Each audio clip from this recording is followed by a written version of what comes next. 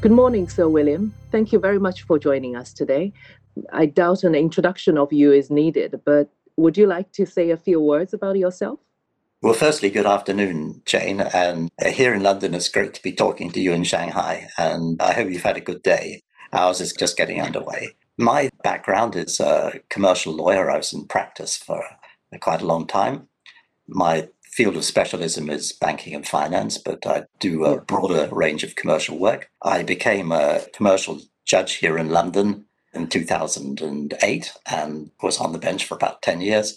And since then, I've been back in practice, both as an arbitrator. I also have a professorship at London University and various other things I do with our central bank here in England, for example. Thank you, Sir William. Looks like you have been very busy with your life and you have many roles you have played that will be very interesting for this conversation. Just a quick introduction. I am Jane Jiang, a litigation partner of Allen & Overy based in Shanghai. So that's me. And as you know, Sir William, ANO has conducted a survey on virtual hearing this summer. And we reached out to about 200 internal respondents and 100 external respondents to gauge a sense of their experience of virtual hearing. And the result of the survey is quite interesting. We have sent the survey to you and you probably have seen it. I think based on that, I'd really like to hear what's your take on some of the survey results. First of all, could you perhaps give us an overview of what your experience has been with virtual hearing so far? Yeah, thanks, Jane. First of all, it's a very interesting survey that Allen and Overy have done. And I think what's really useful about it is that it's broken down so much. So you can see responses not only by the type of practitioner that's being asked, but also subject by subject. So let me go back a little bit and make this point. Virtual hearings didn't start in 2020. My experience is of telephone hearings over really quite a long period of time, both in court context for urgent hearings and in the arbitration context for procedural hearings and in the regulatory context for procedural hearings as well. They tended to be short, but they were very common. So what really changed in 2020 was that this became a complete experience with the video aspect brought in as well. So this was what's new, if you like. My experience so far as 2020 is concerned is I've had a number of hearings. They've been partly procedural, they've been partly substantive, they've been in the court context and they've been in the tribunal context, and they've been on a number of platforms, WebEx, Skype, and Teams. And I think Skype is gradually being phased out and Teams is taking over. It sounded like you've had quite a lot of experience. I would bet they're quite different experience as well. As you can see, we have a very different responses from our survey respondents. One thing that strikes me is that the vast majority of them, I think 112 survey respondents, feel that the fact that the hearing took place virtually as opposed to physically did not have any impact on the ultimate result of the hearing. Only 14 respondents feel that the result was impacted. I mean, no matter what the difficulties they've gone through, whether it's good or bad, but they feel the result is not impacted. So, William, what do you make of that? Does that mean that is, in fact, in the end, the justice is done? It doesn't impact or impair the justice? What's your sense of that? Yeah, that's my take as well, Jane. I think it would be disappointing if we were in a place where we thought that the way that the hearing was delivered affected the result. So I think that's my experience too. Perhaps just one qualification, though. You may be able to fit a smaller result into a virtual hearing than you might be able to do in a live arbitration room or a courtroom. There's perhaps less flexibility to add as you go along to the result. But yes, in principle, that's been my experience as well. Okay, that's good. And also, you probably recall we asked the respondents many aspects of the virtual hearing and how those aspects are affected by how the hearing was delivered. And one of the most controversial aspects of virtual hearing seems to be the perceived impact on oral witness evidence and the ability to read witnesses, judges, or arbitrators. I think we have 2/3 of the respondents consider that the ability to read witnesses, judges, or arbitrators was impacted by virtual environment. That's quite a large percentage. And also, personally, I've heard from many advocates complaining about this aspect of the virtual hearing. So you've been an advocate and a judge and an arbitrator. So what's your feeling about taking oral witness evidence? Right. So there are two important points there. Starting with oral witness evidence, it's quite important to bear in mind that that has been done by video long before 2020. In my experience as a judge, a commercial court judge, we quite frequently would take evidence by video. And if for some reason the witness was unable to fly to London, or sometimes the visa problems, that kind of thing, the evidence would be taken by video. I don't really think, Jane, that there were any, what I would call, major problems with that. There are certainly problems like coaching the witness, problems about making sure that the evidence is given with proper integrity, that kind of thing. And there's always the problem for the witness of an unfamiliar environment. There's nobody there from the law firm, for example, to make the witness feel more comfortable. Do you see what I mean? So the witness is coming into an environment that is very, very unfamiliar. And I think that can be quite difficult. Intimidating. Intimidating is exactly right. And you don't have the same opportunity as you would as an arbitrator to judge who's actually there to make the witness feel more at home. So there is that. But having said that, those are things that can be dealt with. It is true that counsel often say that cross-examination of a witness who's giving evidence by video is less effective and less easy. And that may be correct. But remember, there's much more to evidence than just cross-examination. The idea of oral evidence is that the witness gets an opportunity to tell his or her version of what happened so far as relevant. I don't really think that that suffers, frankly, through coming over the video. And I regard them as being problems, but as I say, they're relatively low scale compared to the advantage that you get of a witness being able to participate remotely and get the evidence that way. Yeah. So the other point you made, though, is a different one, and that goes to the reading the tribunal or reading the judge, and that is an essential part of advocacy. All good advocates are very attentive to how their points are going down with the tribunal. And yes, I think it is genuinely more difficult to do that. I mean, for one thing, in an arbitration, it's harder to see the three faces on the screen at one time. It's easier if you're actually kind of looking in their direction. And I think it's fair to say it goes in the other direction as well. I'm speaking now as an arbitrator and a judge. It's harder for us to read the advocate. Sometimes there are human messaging. We're all very familiar with that, which doesn't quite translate exactly onto Zoom. Yeah, that's right. I think at one point, one judge made a very interesting point. He said, actually, for him, seeing people up close and personal on a screen is much easier for him to read the person's expression rather than the witness standing in a box far away. He said, my age is advancing. I can't really see what he's really, what's really on his face. So it cuts both ways. And also some advocates were talking about they can't sense the room. I think it's the aggregation of the feeling from everybody. You kind of a little bit lost of that aggregation. They're both fair points. Although actually the witness box tends to be only a few feet away, so it's usually not that hard to see. Yes, so it looks like the oral witness evidence has the largest issue, but there are also other difficulties cited. For example, the management of large volumes of documents and the presentation of complex factual arguments.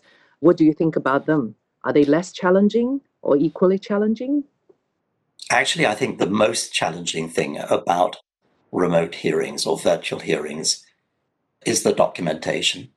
Right. In commercial cases, as you know very well, documentation is heavy and the main challenge. Now, we've come quite a long way on that, I think.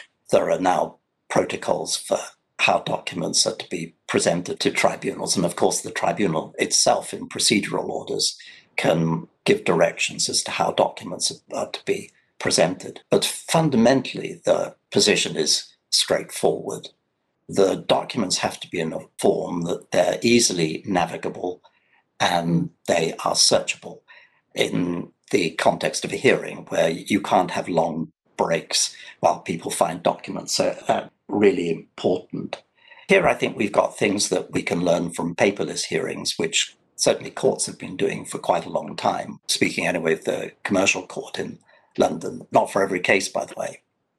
It's ideal, really, that when parties refer to documents, they come up on the screen so that the tribunal can see them. Indeed, everyone can see them. Also, when the transcript arrives at the end of the day, if links are put into the transcript to the documentation, then that saves the tribunal or the judge a lot of time when it comes to the award or writing the decision, because they can go straight to the document.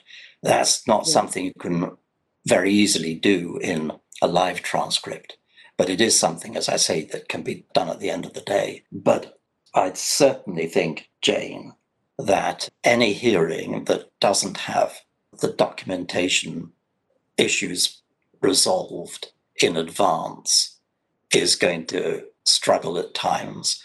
And these issues can, in fact, be dealt with now in a quite straightforward way. Yeah, I think so too. I mean, with the technology now is available, and as long as people prepare in advance and have an agreed set of protocols how to present and how to call up documents, I think that's entirely a solvable problem.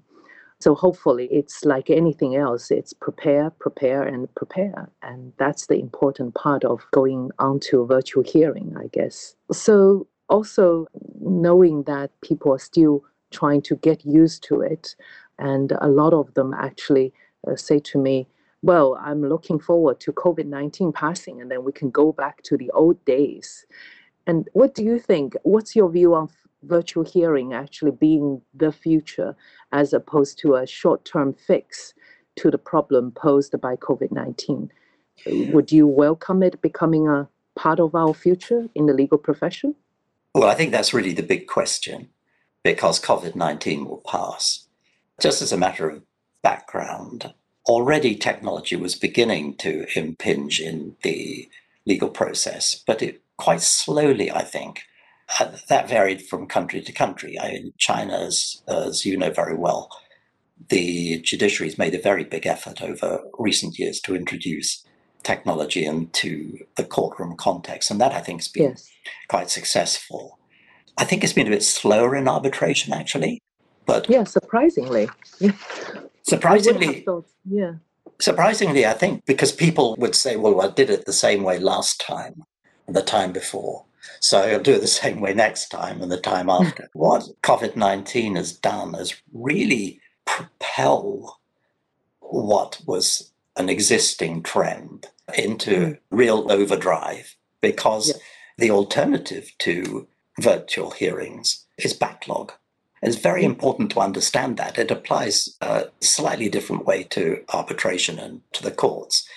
It's the same kind of problem that you end up at the end, say, of 2020, or indeed the end of 2021 or 2022, and you're far behind with the courts, the docket, or for arbitrations, or hearings not taking place, awards not being given up. This would be very bad.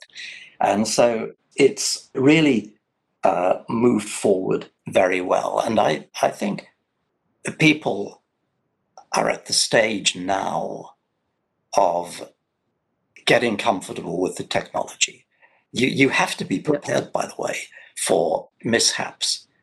links going down, people suddenly disappearing, maybe in mid-sentence and so on. That is going to be with us for quite a long time because Wi-Fi is not a perfect medium. It's a medium that gets interrupted. We're all much more relaxed, I think, now. If we suddenly disappear, it's just, okay, so we come back again. And that makes for a more relaxed environment. But I think what the real heart of your question is it going to kind of influence more than just delivery? Do you get to a place where the virtual hearing actually makes a contribution?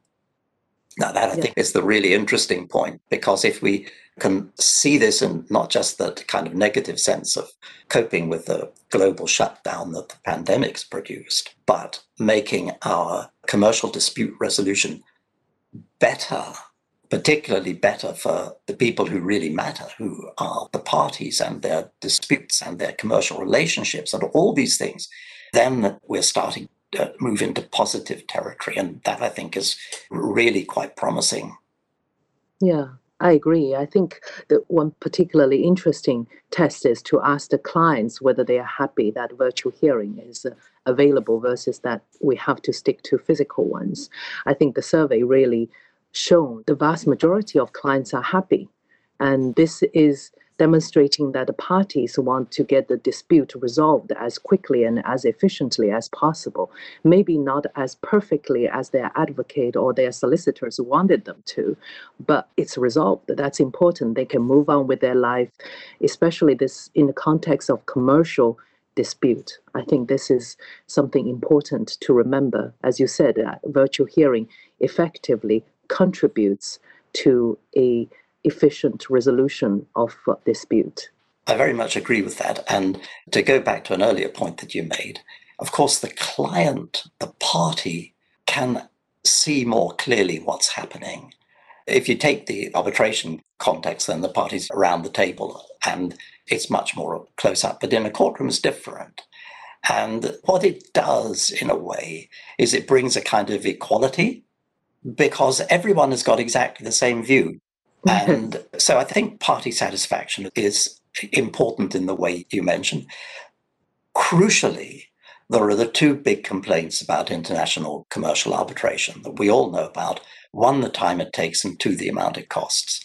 And here, I think we have to try to do a bit better than just saying, well, we're saving on airfares. Of course, we're saving on airfares, but that's not a very ambitious goal. We should really be looking at the technology to see how we can draw it out to bring real gains, how we can draw it out to get things done more speedily, how we can draw it out to cut costs in a real sense.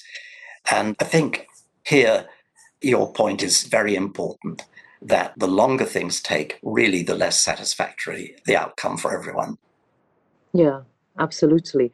As you are also speaking of other aspect of the benefit, I think in our last interview, it is also mentioned that potentially, if you could do hearing virtually, you will have a larger talent pool to choose from in terms of expert witness, in terms of arbitrator availability, and it opens all sorts of possibilities to a bigger choices of people that you could work with for those hearings. So I thought that is also an interesting point, especially being a female with the children, I would think would be something that's very welcoming. Well, first of all, I think it would be very, very welcome to increase the pool of arbitrators in the way you mentioned. There's been a gender problem with international arbitration for a long time. A lot's been done to address it now, and this could help in that regard. I think also we're now down to a really purely practical thing, but anyone who's tried to fix a hearing date for an international arbitration runs into endless problems with availability. And if you don't have to take into account travel, then that actually makes a big practical difference. But there's another point as well, and I think this goes to the substance of it. If we can use the technology to persuade people to make it all a bit shorter, do you see what I mean? Yeah. So counsel, their submissions just a little bit shorter, the evidence is just a little bit briefer. So you concertina the hearing into a shorter time frame, then it's easier to get heard and finished. Yeah, absolutely. I think, well, the survey respondents, they also quote screen fatigue, for example, as a challenge they're facing. I think the large majority of them would propose a 2 hour hearing, or at least to take a break every 2 hours. So if you think of a 2 hour section, then you can almost fit into any day. And then the availability of hearing slots potentially really grows. Breaks have been quite common anyway because transcribers need breaks. There again, the time can't be far off, Jane, where we have AI systems that give a near perfect transcription in real time. And so you won't need the break for that reason. But I agree with you. You certainly do need a break from sitting at a screen. And I personally think that 2 hours is the absolute maximum. Most experienced people who give webinars say that, an hour and a quarter is by the time the hour's over, most people have gone anyway. You can't leave a hearing in the same way just because you're getting tired. But it's not fair on people to chain them to the screen. They need to refresh themselves. They need a break. Even if you allow for all that, you can get more done. I mean, one thing we haven't mentioned, but of course you're very much aware of it. As we said at the beginning, you're in Shanghai evening, I'm in a London morning. It gets quite complicated if someone's in New York and someone's in Hong Kong, as I had recently, because someone's got to get up very early and someone's got to stay up very late. And the problem is not so much, I think, that people are not prepared, for example, to stay very late, but you do have to be a little bit careful that you don't overdo it so that people are being asked really to function in the middle of the night in a way that they can't properly function. These are issues we're all going to get so familiar with. We'll be able to sort them out and live with them. Yeah, absolutely. Well, I think I have only one last question to ask you. Actually, I think we've covered it as well, just in case you have any other thoughts. I mean, based on your experience, can you call out one benefit to making more use of virtual hearings moving forward and one potential disadvantage? Do you have anything particular in mind, in addition to what we talked about just now? If I could put it the other way around and say risk, I think we've got to be a little bit careful we don't lose the human element. Justice is a very human thing, and there's a very important thing for humans. So we must never allow the technology to take over. It always has to facilitate, and the aim is to have better hearings in the true sense of that word. So I think that's the first point I'd make. Now, just in terms of benefit, I'm going to make a point which perhaps may develop, but I hope that as we think again about what we're doing, not just tinkering, but in the post-COVID world, start to ask ourselves serious questions about how we're doing the whole dispute resolution process, because they'll be doing that in other fields of life. This is going to affect the way life is done through the world. Commercial dispute resolution is just a tiny aspect of that. But I would say if we can come through this by placing more of an emphasis on conciliation at an early stage, so that particularly parties with ongoing commercial relationships do understand that conciliation is there. There is no need to get locked into a dispute if you don't have to. And all the professionals involved trying to create a climate which enables that. If we could reach for that, that really would be a big contribution. Yeah, absolutely.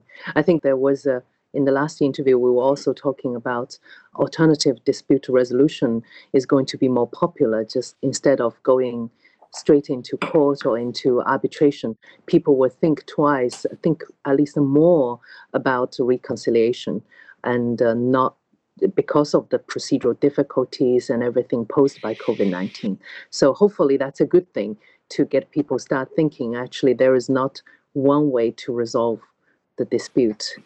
And that would be one thing good to take away from COVID-19. So Thank you very much, Sir William. That's all I have for today. And it's really interesting to share all those experiences. I'm a little bit off the record now, but I think actually virtual hearing probably has less issue in China because we don't have such an adversarial kind of style court proceedings. And then you don't have extensive witness cross-examination and the rest made it, and the documents are not as heavy, I would say, without the process of disclosure. So I think it's a lot easier for our system to sort of warm up to virtual hearing than your system. But hopefully, I think all of us will catch up in due course. Thanks, Jane. It's been really nice talking to you.